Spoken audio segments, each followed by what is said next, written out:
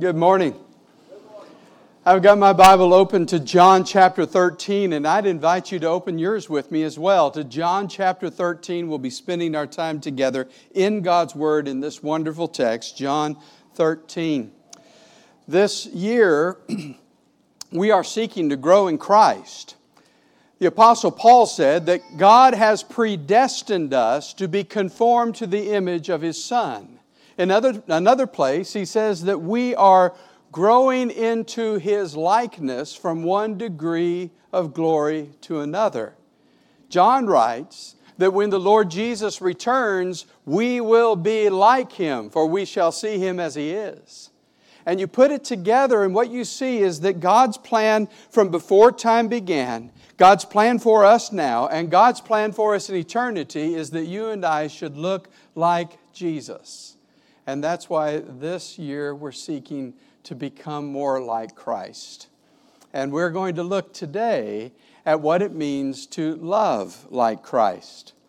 When Paul prayed for the Colossian church, he said, I pray that you might increase, that you might abound, that you might grow in faith and love and hope. And earlier this year we looked at growing in faith, deepening our trust in God. Today next week we're going to look at what it means to grow into the love of Christ. And then at the end of the year we'll look at what it means to grow in our hope. But the goal really over these next 2 weeks, in our 9:15 and 11 worship, is to chip away at the selfishness that lies within all of us. We're going to chip away at this self-centeredness that becomes the source of much of our sin and conflict and our separation between us and God. Today we're going to look at how to do that by deepening our love for others. And next week we're going to look at what it means to deepen our love for God. As our brother Nathan so ably did in our 9 a.m. worship, he said, that is the fulfillment of the 2 great commands. Love the Lord your God with all of your heart and love your neighbor as yourself. So today we're going to consider what it means to love others like Jesus did. And if you're going to think about loving others like Jesus did, there's no better place to go than the writings of John. John is sometimes called the apostle of love because he spoke about love so often.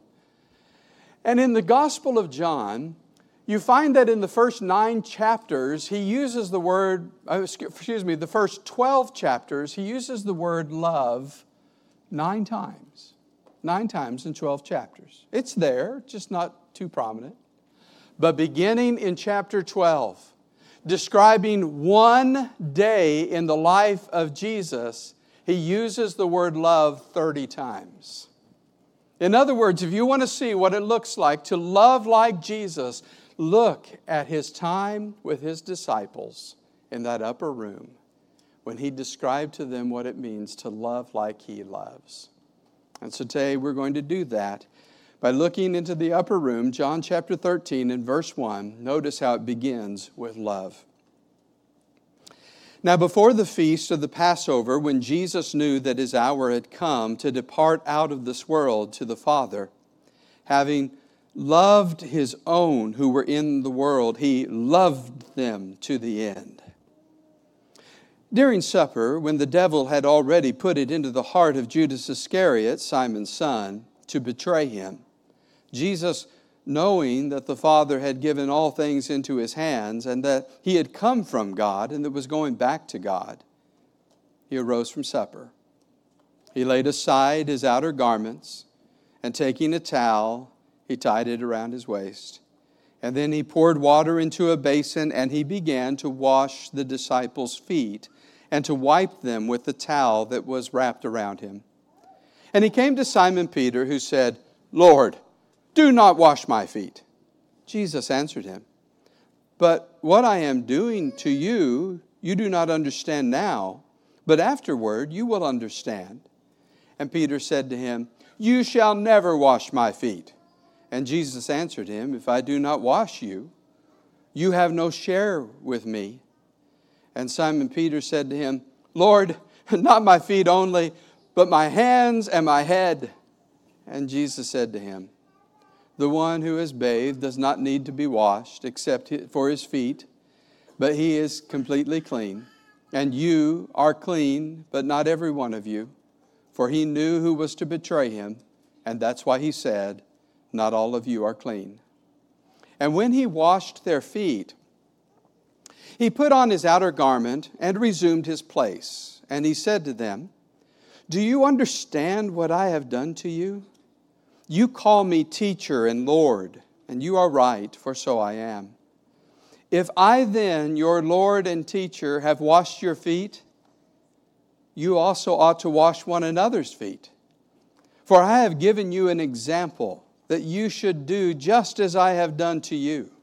Truly I say to you, a servant is not greater than his master, nor is a messenger greater than the one who sent him. Now, if you know these things, blessed are you if you do them. Notice that John begins the section talking about the love of Jesus. And then this love of Jesus is illustrated in what he does for others, what he does for his disciples. But before he gets to the action of Jesus, he wants us to see that there are some things that Jesus knew before he served them. And notice that the text says there in verse 1 that Jesus had known that his hour had come, that he was to depart this world to the Father. Jesus knew that death was close. And that was a troubling thought for anybody, isn't it? To know that maybe death is close to us. But how much more troubling is it to know that that death is going to be on a cross? A lot of us get nervous when we know the next day we're going to be going to the dentist, right? Because we know that doesn't feel very good. Here is Jesus knowing that that very next day he is going to be nailed to a cross. He is going to suffer to breathe.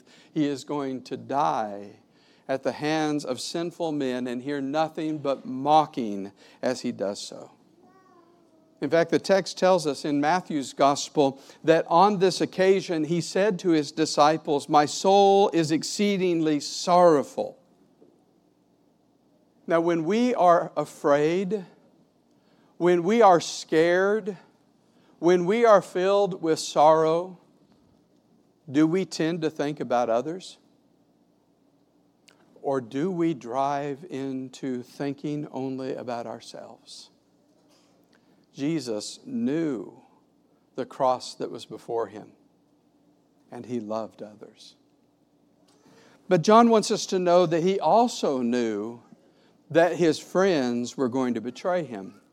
In verse 11 it says, he knew who was to betray him. Verse 2 it says, the devil had already put it into the heart of Judas Iscariot to betray him. Jesus knows that these are the men, as our brother so wonderfully and powerfully spoke in the Lord's Supper. These were the ones who were not righteous. And they were the ones who were actually going to leave him. Now, how do you feel when somebody you love betrays you? Or you feel like you've been done wrong by somebody? How do we typically respond? We typically ignore them. And if we find ourselves in the same room as them, we're going to find a way around them. Because we don't want to be around them, we don't care about them, we certainly don't want to do anything good for them. If we do talk to them, it's going to be a confrontation so that we can take our revenge upon them. Usually when we feel like we've been done wrong, love leaves the room. And yet Jesus knew what Judas was thinking that night. And he didn't ask the other 11, why don't you take that boy back out behind the alley and give him a good beating for what he is even thinking about doing? No. That night, Jesus knew that Judas was going to betray him, and that night he gave Judas every opportunity to change his mind. He gave him every opportunity to be right. And it started by washing his feet. He washed Judas's feet. Those feet were clean when his dirty hands went and took the money to betray Jesus. In fact, every one of those disciples that night who fled from Jesus fled with clean feet. When we feel like we've been done wrong, we typically feel like that gives us a right not to love that person, not to help them, not to care about them, not to serve them. And Jesus, knowing that he was going to be betrayed, washed their feet. Why? Because Jesus taught us, love your enemies, bless those who curse you, do good to those who hate you, and pray for those who spitefully use you. Why? Because that's what your Father in heaven is like. He sends his sun and his rain upon the just and on the unjust. In other words, to have a love like Jesus, it's not a picky love. It's a love that knows that people have done us wrong, and we still choose to love them anyway. Christ-like love, knew the cross was coming, knew the betrayer was present. And then thirdly, John wants us to know that Jesus knew the future with the Father was certain. In verse 1, he says, this is John's description. He knew that he would depart this world to the Father. Verse 3, Jesus, knowing that the Father had given him all things into his hand and that he had come from God and that he was going from God. Jesus knew that his friends would flee him, but he knew that his Father would come near him. Consider, by the way, how John describes the cross of Jesus in verse 1. I think it's beautiful. He describes the cross of Jesus with these words. He knew that he would depart this world and go to the Father. That's a great way to describe the cross. If I would have described the cross, I would have talked about the pain and the blood. I'd have talked about the suffering and the gasping for air. I would have talked about the hateful words around there. And what he says is what Jesus knew is that he was going to depart and go to the Father. It was like he was going to take a trip home. What a wonderful way that is to look at death. As believers in Jesus, we can see death, no matter how difficult and painful and scary it might be, as a journey home. That we get to leave this world that is corrupted by sin. We get to leave this world that is characterized by pain and reigned by death. And we get to go home and be with the Father. Now, if I were Jesus, I'd be tempted to say, I know where I'm going. I'm going to go to the Father. Forget you guys. I'm just passing through. I'm just here at the bus stop. I'm not worried about the rest of you folks because I know I'm going home.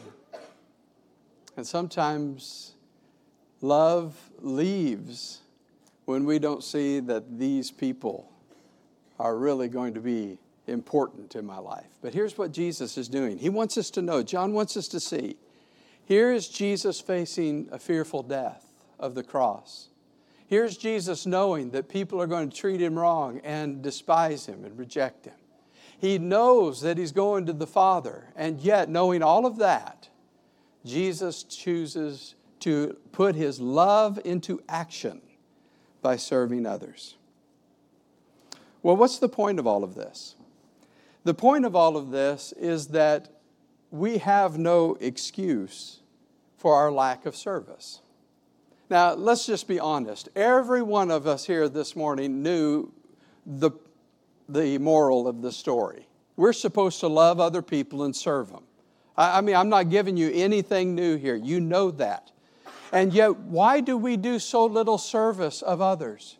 Why do we do so little service for the spiritual good of other people? Why do we do so little? It is because when the opportunity arises, we find some very convenient sounding, reasonable sounding excuses why we just can't do it right now. I just really need to focus on myself right now. And then John says, look at Jesus. Jesus knew He was going to suffer and die on the cross the very next day. He knew the people He was serving didn't deserve it, and He knew that He was going to go to the Father. All this was going to be a faint memory. And yet, He chose to put His love into action and serve them. Over the last few weeks, I have shared with you the story of Matt Bassford. He is a Christian who's been a preacher of the gospel for a number of years, and Matt has ALS. He is in the last stages of a most terrible disease, ALS. This week, he writes that he can no longer eat. And he has to be fed through a feeding tube now. And as he described that, he said, "This is the loss of my only remaining earthly pleasure. No more taste. It's the loss of my last remaining earthly pleasure." But then he writes, "The joys of the Spirit are all that I have left to me. But foremost among those joys of the Spirit," he writes, "is I drink deeply of the delights of loving and serving my brothers and sisters in Christ." Here's a guy that can't get out of bed. Here is a guy that can't eat. Here's a guy who struggles to breathe. And you know what he's doing? He's saying, my greatest joy is to put my love in action and serve my brothers and sisters in Christ. And he is doing it as powerfully as I have ever seen right now. And then he writes from John chapter 3 and verse 1, reflecting upon these words which say, Jesus loved them to the end. He writes this. John 13 verse 1 famously records Jesus, that he loved his disciples to the end. When I say that love is the only motivation left to me, Jesus looks up at me from the table in the upper room and he says, I get you. Jesus loved to the end. I have always found that statement comforting, but I think it's supposed to be more than comforting. It's supposed to be inspiring too. We know that we have loved as strongly as we ought when we have no energy left. We know that we have loved long enough when we have no time left. He is showing that what Jesus did on this moment is he loved them to the end. In fact, this word end in our text, he loved them to the end, it's the Greek word telos, and it's going to be found one other time within the next 24 hours. And it's when Jesus is on the cross. He has given everything. He is up to his last breath, and his last word that comes out of his mouth is finished. He loved them to the end. Jesus was thinking about others even at his last breath. Matt is doing that as well. And he has the authority which then to speak to us and say these words. He says, older men and women, keep serving to the end. Don't give up and sit down just because you're older. He writes to younger men and women, and he says, don't get distracted with the things in your life. Give your energies to serving the people of God. He writes this, please, if you're young, listen. Younger brethren, do not be deceived. The complete range of earthly delights is open to you. But it is just as true for you as it is for me that only love matters. The best way to prepare to love till the end is to start loving now. Choose the meaningful over the merely enjoyable. Jesus teaches us what it means to love is despite not having our best days, despite the difficulties of our days, despite the problems of our mind and our bodies, we choose to think of others and out of love, act to help. That's Christ-like love. But John doesn't only want us to see what Jesus knew that night. He wants us to see what Jesus did that night. And it says in verse 4 that what Jesus did that night is that he washed their feet. Why wash their feet? Well, because they needed it and he was willing to do it. By the way, those are the two great principles of all good service. And that is, you have eyes that are perceptive enough to see a need, and you have a heart that's willing enough to sweat and get dirty to meet the need. That's what it means to love. A love that sees the need, and a body that does all that it can to help meet that need. But something else is going on here. Not only is Jesus illustrating service by washing their feet, Jesus, the one who spoke many parables, is now living out a parable. Because that night, he is giving them a foreshadow of what the cross is going to do for them. John is keen to show us that Jesus did this by taking off his garment, and after he was finished doing it, he put on his garment. Jesus took off his garment and cleansed them, and after cleansing them, he put on his garment as their teacher and master.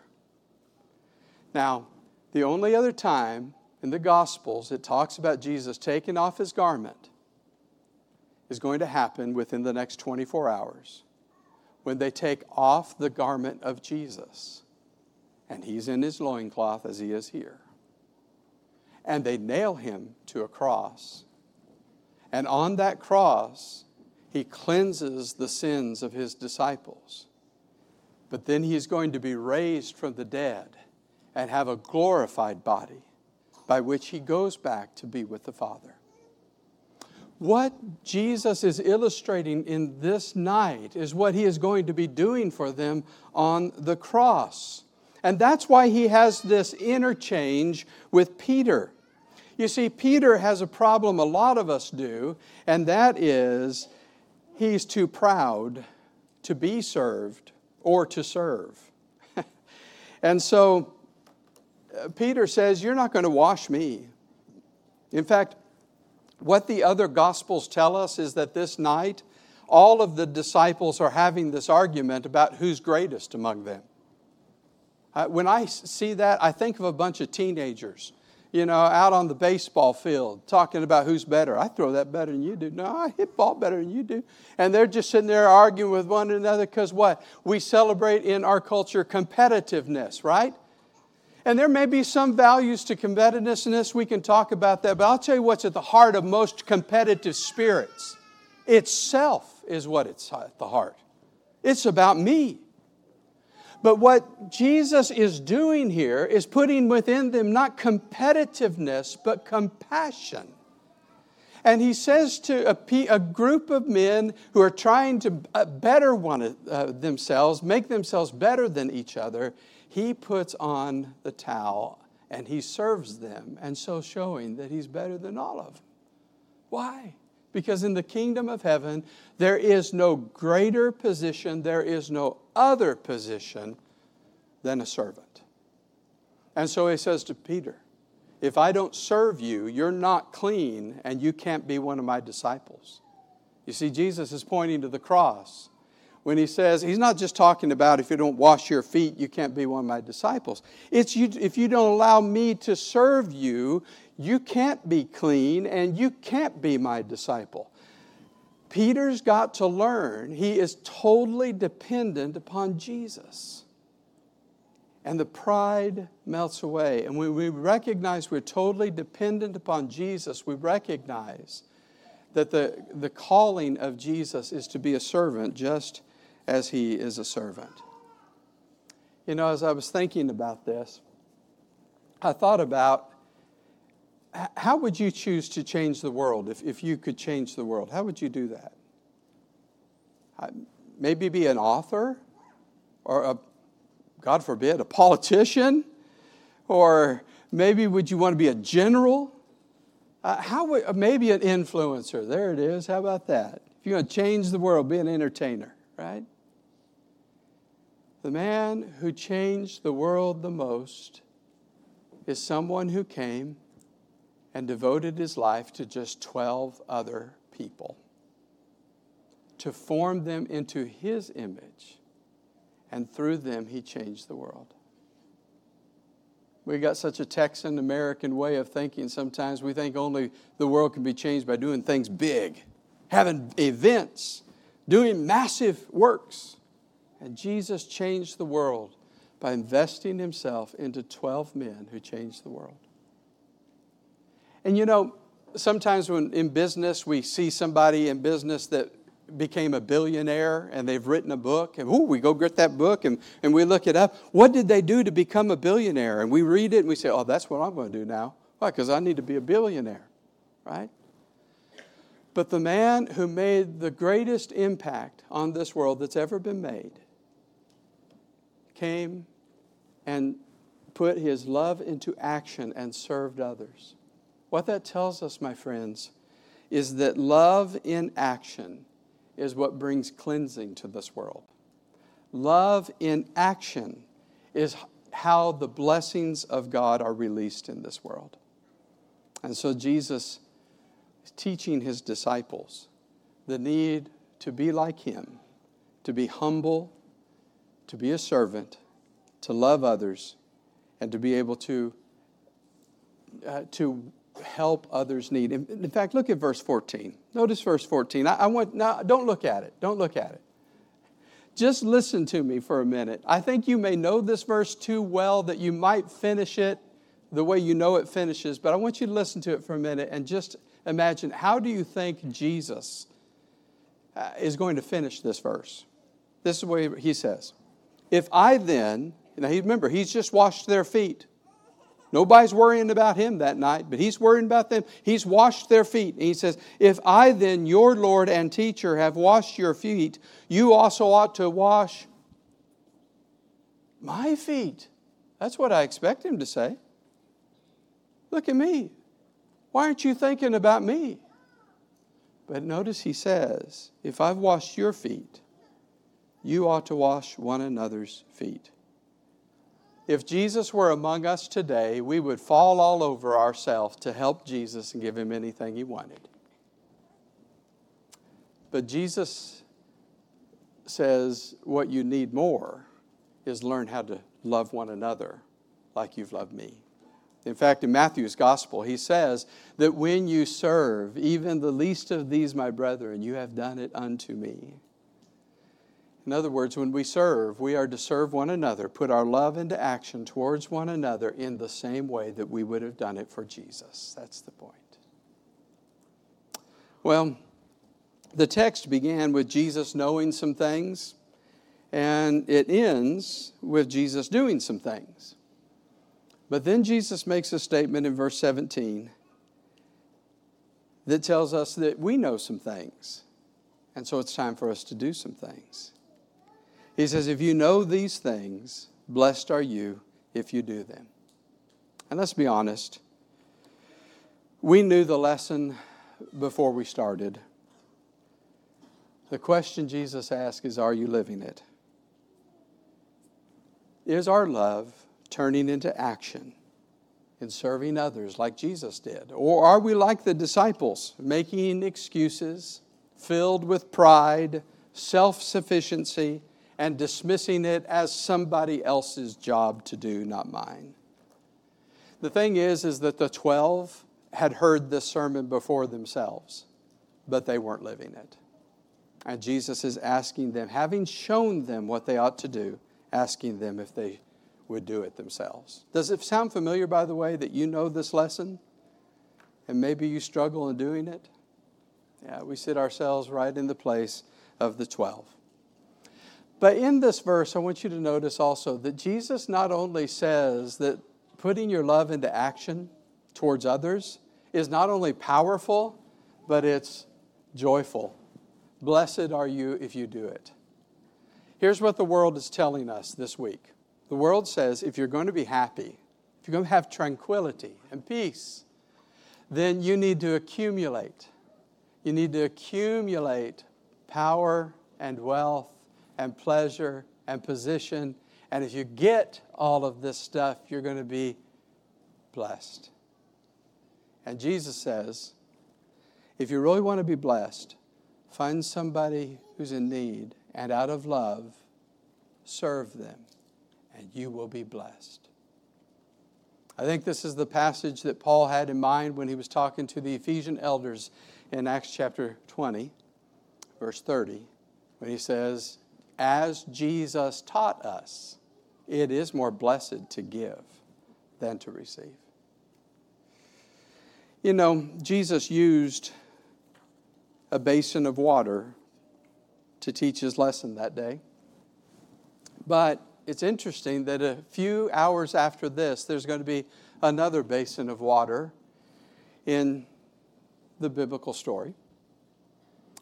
And Pilate is going to be there at that basin of water. And Pilate is going to have the opportunity to love and do what is right and good for this person, Jesus, standing before him. And instead, what Pilate's going to do is he's going to take that basin and he's going to wash his hands and he's going to walk away. And in these two stories, we see the two different approaches to needs. We can be like Pilate and wash our hands of it and walk away. Keep ourselves safe, keep our position, keep our possession, make sure everybody thinks we're still good and popular. Or we can be like Jesus, and we can take the basin, and we can go put the dirty foot in it, and we can help meet the need. Which basin do we pick up? You know, I don't know about you, but some of the biggest changes in my life have not come because I've learned something new. Most of the big changes in my life have come because I have finally decided to commit to something I've always known all along. And maybe you find yourself in that place this morning. Love others like Jesus loved others. It's not a new message, isn't it? But maybe it's time for you to make a commitment to that message that you've known, to get out of yourself, to get past the excuses, the self-sufficiency, and the pride, and serve others like Jesus did. Well, maybe you're that way with regard to your salvation right today. Maybe you've always known Jesus is the Son of God. Maybe you've known He's died upon the cross, and you know those things. Have you acted upon those things? Have you repented of your sins? Have you confessed your faith in Jesus Christ? Have you been baptized in the name of Jesus Christ for the forgiveness of your sins? Do you see how love in action releases the blessings of God? Yeah, it happens in our baptism and in our daily lives. And if you're here this morning, you need to do that. We want to encourage you to respond to the gospel. As servants, we stand and sing together.